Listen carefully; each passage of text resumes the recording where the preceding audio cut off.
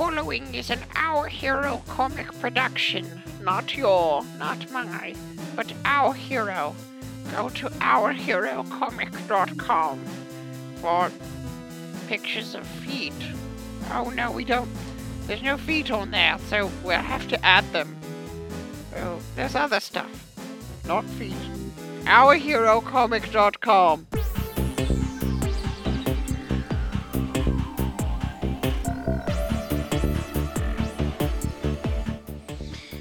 All the animals are sleeping. Except for you. You're very curious about... Oh, a little bit of a stretch on that one. Hello. Hello, Mrs. Turtle Friend. You're very excited, but you're not going to eat right now, which makes you probably less excited. Hello, fans of For Quality Assurance. This is Mike Fallick here. This is a small podcast about small pets. Today, it's summer, the time of dealing with air conditioning sound in podcasts. But we're going to muscle right through it.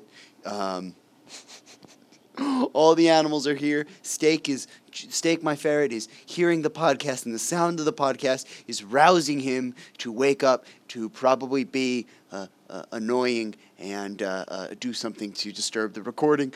But he could never disturb the recording because he's a pet, and it's about pets. Conundrum. You could make a lot of noise and be annoying, but you wouldn't be upsetting the show because it's about things like you. Very strange paradox we are living in. Welcome to the show. This week we have a very interesting topic. This is one of those topics this week that, a lot of times I think that this is so weird, small pet stuff, and that all these stories are unique. I try to find unique ones, but I always wonder about the person who has the same interests and research interests that I have, because sometimes we do more research, sometimes we do less. So for this one, you may have heard this story before. You may have heard this trend or this thing before. I have seen it in a lot of big media sources, but I just think it's so weird that it would be a shame not to do a little bit on it for an episode so that you can hear about it. This is called cormorant fishing. It's a thing done in Japan. To this day, even. It's also known as ukai there. Wait, hold on. I gotta make sure how to say that. Because if it's Japanese, it's ukai. But if it's Chinese... No, Chinese would never write... Yeah, so it's ukai. In Japan. And it's this practice of using cormorant birds to fish. Very, very, very cool. I'm gonna tell you the source on our first thing here, which is Ripley's Believe It or Not, because if you don't know anything about Michael loves old things that used to be very, very popular, but now almost nobody thinks about. So there is a page on it on Ripley's Believe It or Not website, which is right on that cusp of companies that probably didn't need a website. Because Ripley's Believe It or Not was sort of a thing of the 80s and 90s, and then right as you roll into the 90s, they become irrelevant, and so it's like, what is this website? And it's an okay website. But here's essentially how it works. Cormorants, like a lot of birds, have a large throat area without getting into birdie words so that we can, get to the real story here. But birds have these organs in their throats that allow them to eat in weird ways. You may have heard the thing of like chickens swallowing rocks. This has to do with those sort of things. Or pelicans, that's their, you see their big sort of throat thing around what's going on them and the mouths and all those things. So what they do is these birds, which are big birds, by the way, fishermen keep them as pets in Asia. We're going to focus on Japan because of an art thing in here. And you tie a string around the bird's throat, at the bottom of the throat. And so the bird goes fishing for a fish, and in this very water-birdy way, kind of scoops down into the water and picks up a fish in its gullet, not scoop like you would see a pelican do it, but like it sort of dives for it. And then the bird, the knot keeps the fish from going into the bird's stomach. It's dated back, according to Ripley's Believe It or Not, to 960 AD. And it's kept around for tourist attractions. That's the extent of Ripley Believe It or Not website, but it's okay because I got to source it. It's a thing. It's a traditional way of catching trout. It's mostly done in the Naraga. Oh man, I should have practiced. I knew I was gonna mess it up. I knew I was. It's a river I have to say a bunch of times in this episode, and I knew right from the get you're gonna mess this up. Nagaragawa River, in the Gifu prefecture. Wow, I'm just making up words. They started around 7:30, which is in the evening, so it's a night fishing thing. They slowly sail out, and the cormorants, this is quoting jnto.go.jp, they start about 7:30 in the evening. The only illuminations are pine torches lit on the boat, and these pine torches are also, like, very cool. It's a thing where you want to be like, oh, this is so ancient and cool that all these ancient tools, like, it still works today. But at the same time, you can see why, even if it's just done for tourism, like, it's really cool looking. These torches are not great to describe a torch through audio commentary. Again, this show is to make you want to go out and learn more. They're really cool. They go, they catch birds, and, like, people watch nowadays. Like you are on a different boat, and these people go out on boats with their birds, and you watch them do it. And it's been a tourist attraction for some time now. But let's get into some of the more nitty-gritty of it. The birds are kept as pets. They're, like, really good friends with they're sort of treated better than other birds. Birds are an interesting thing when we talk about small pets. There are very few domesticated birds. You understand dogs, that's the main difference between pets is domesticated and tame. Most birds that we have as pets, quote unquote, are just tame birds. Not necessarily bred for any domestic person. The chicken is the most famous domesticated bird. It's much different than its wild ancestors that game fowls and the wild chicken from thousands of years ago. It's been changed into a different animal. Most birds kept as pets are tame pets, which is interesting because birds are in nature quite vicious and by necessity, but when interacting with people, they seem to become really, really, really affectionate to the point where you should go look at birds, interacting with people, or watch my movie Kiji, which talks about people keeping birds in very strange ways. Kiji, which relates back to Japan, which is what you were supposed to be talking about, Michael.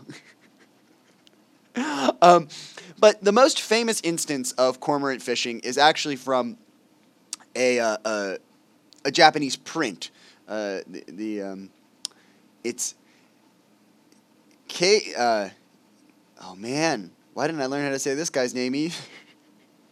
Keisai Aizen's print of Godojuku, and it's commonly called, the print is called Cormorant Fishing on the Naragara River. Or as it's said, picking up on keywords from before, Gifu Naragawa no Ukai. Now you hear all those different words in there, right? That we learned from before. The Gifu Prefecture, Naragara, Ukai. You got it? You got it? All the words you knew from before. Let's keep going. It's a really beautiful painting, sort of depicting these. There's the typical torch, the birds in the water, these outlines of birds in the water, and people fishing in other ways too. It's a really, really cool. It's a great painting, but it's definitely the most famous instance of it. It's a 1,300-year-old tradition, which is crazy. You can do it 5 months out of the years. They have about 10 or 12 cormorants to a person nowadays.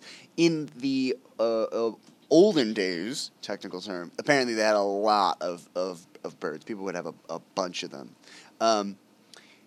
There are 3 fireworks set off in the evening, according to this source, to start the event. Some sort of tourist thing. Yeah, that's not the way to.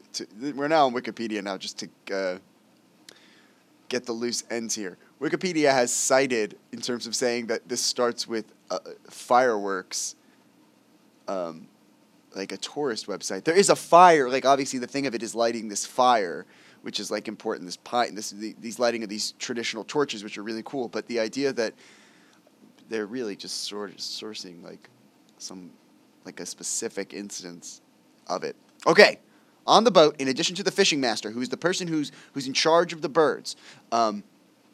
The birds are, by the way, not only have the string around their neck, but they have another string which they can pull them back to the boat after they catch the fish. But I also have seen pictures of people just hanging out with the birds. The birds seem to hang out around these people. They become affectionate. Okay, here, there's the fishing master. Also on the boat, the Nakanori, his helper, the pilot, the Tomonori. Wait, hold on. I messed it up. Helper. And the middle rider, Nakanori. And the pilot or companion, Tomonori. Okay, good. And occasionally a second assistant. The position of fishing master was sort of passed down from family to family. That's why there's these other positions to help them out. Tools of the trade, according to Wikipedia. The largest tool is the boat, ubuni. I'm not sure if that's specific to cormorant fishing. I guess that it's just the Japanese word for boat. 13-meter boat holds 3 riders. Right, so it's probably just a bigger boat. Still, we cannot confirm whether that's a thing. The iron basket, kagari, which has the fire pole in it. That's the name of the fire pole is called the kagaribo, which holds the fire in front of the boat. And then they use pine wood, matsuwaraki, because it burns brightly. And then they're controlled through ropes called tanawa. Should have checked to see if these are specific or whether I'm just reading the word for rope. If you speak Japanese, write in and yell at me. As they say, they talk about this being a night thing and that people like to watch it. Apparently, it's pretty common to be able to watch from a bus station in Japan as well. I've also heard of it being used in other places other than Japan, but we are really focused on Japan. Hey, if you like birds, go watch Kiji, Kiji, on Amazon Prime right now. That's free. Go on Amazon. Kiji by Mike Fallick, and you can watch that for free. It's all about birds and how weird they are. As a warning, as we say, it's a little bit spooky. It's it is the same age appropriateness for this show, which is generally the 7 and up is you can listen to this show for the most part. But it's a spooky movie, Kiji. But for any age, as young as I've had reviews from 5-year-olds on this movie. Finally, Hamsters: A History, the movie that started all of this, is available on Amazon Prime for free. Hamsters: The History or Hamsters: A History, both are searchable on Amazon. You can watch it for free. It's a great short 15-minute movie about the history of hamsters. Very funny, very cool stuff. You will learn, if you haven't heard or seen that movie, it is really enlightening, and it's what set me down this road of wanting to do stuff with small pets. Well, that's it. All the animals are truly asleep. This is one of the few podcasts. Oh, well, the big monster turtle is up because I moved something away from her cage, the water cage I have, her tank, and so now she's seeing a different perspective on the world. So I usually am talking to the pets when I go, but they're all really sleeping. Okay. That's it, everyone. See you next week. OurHeroComics.com. No feet.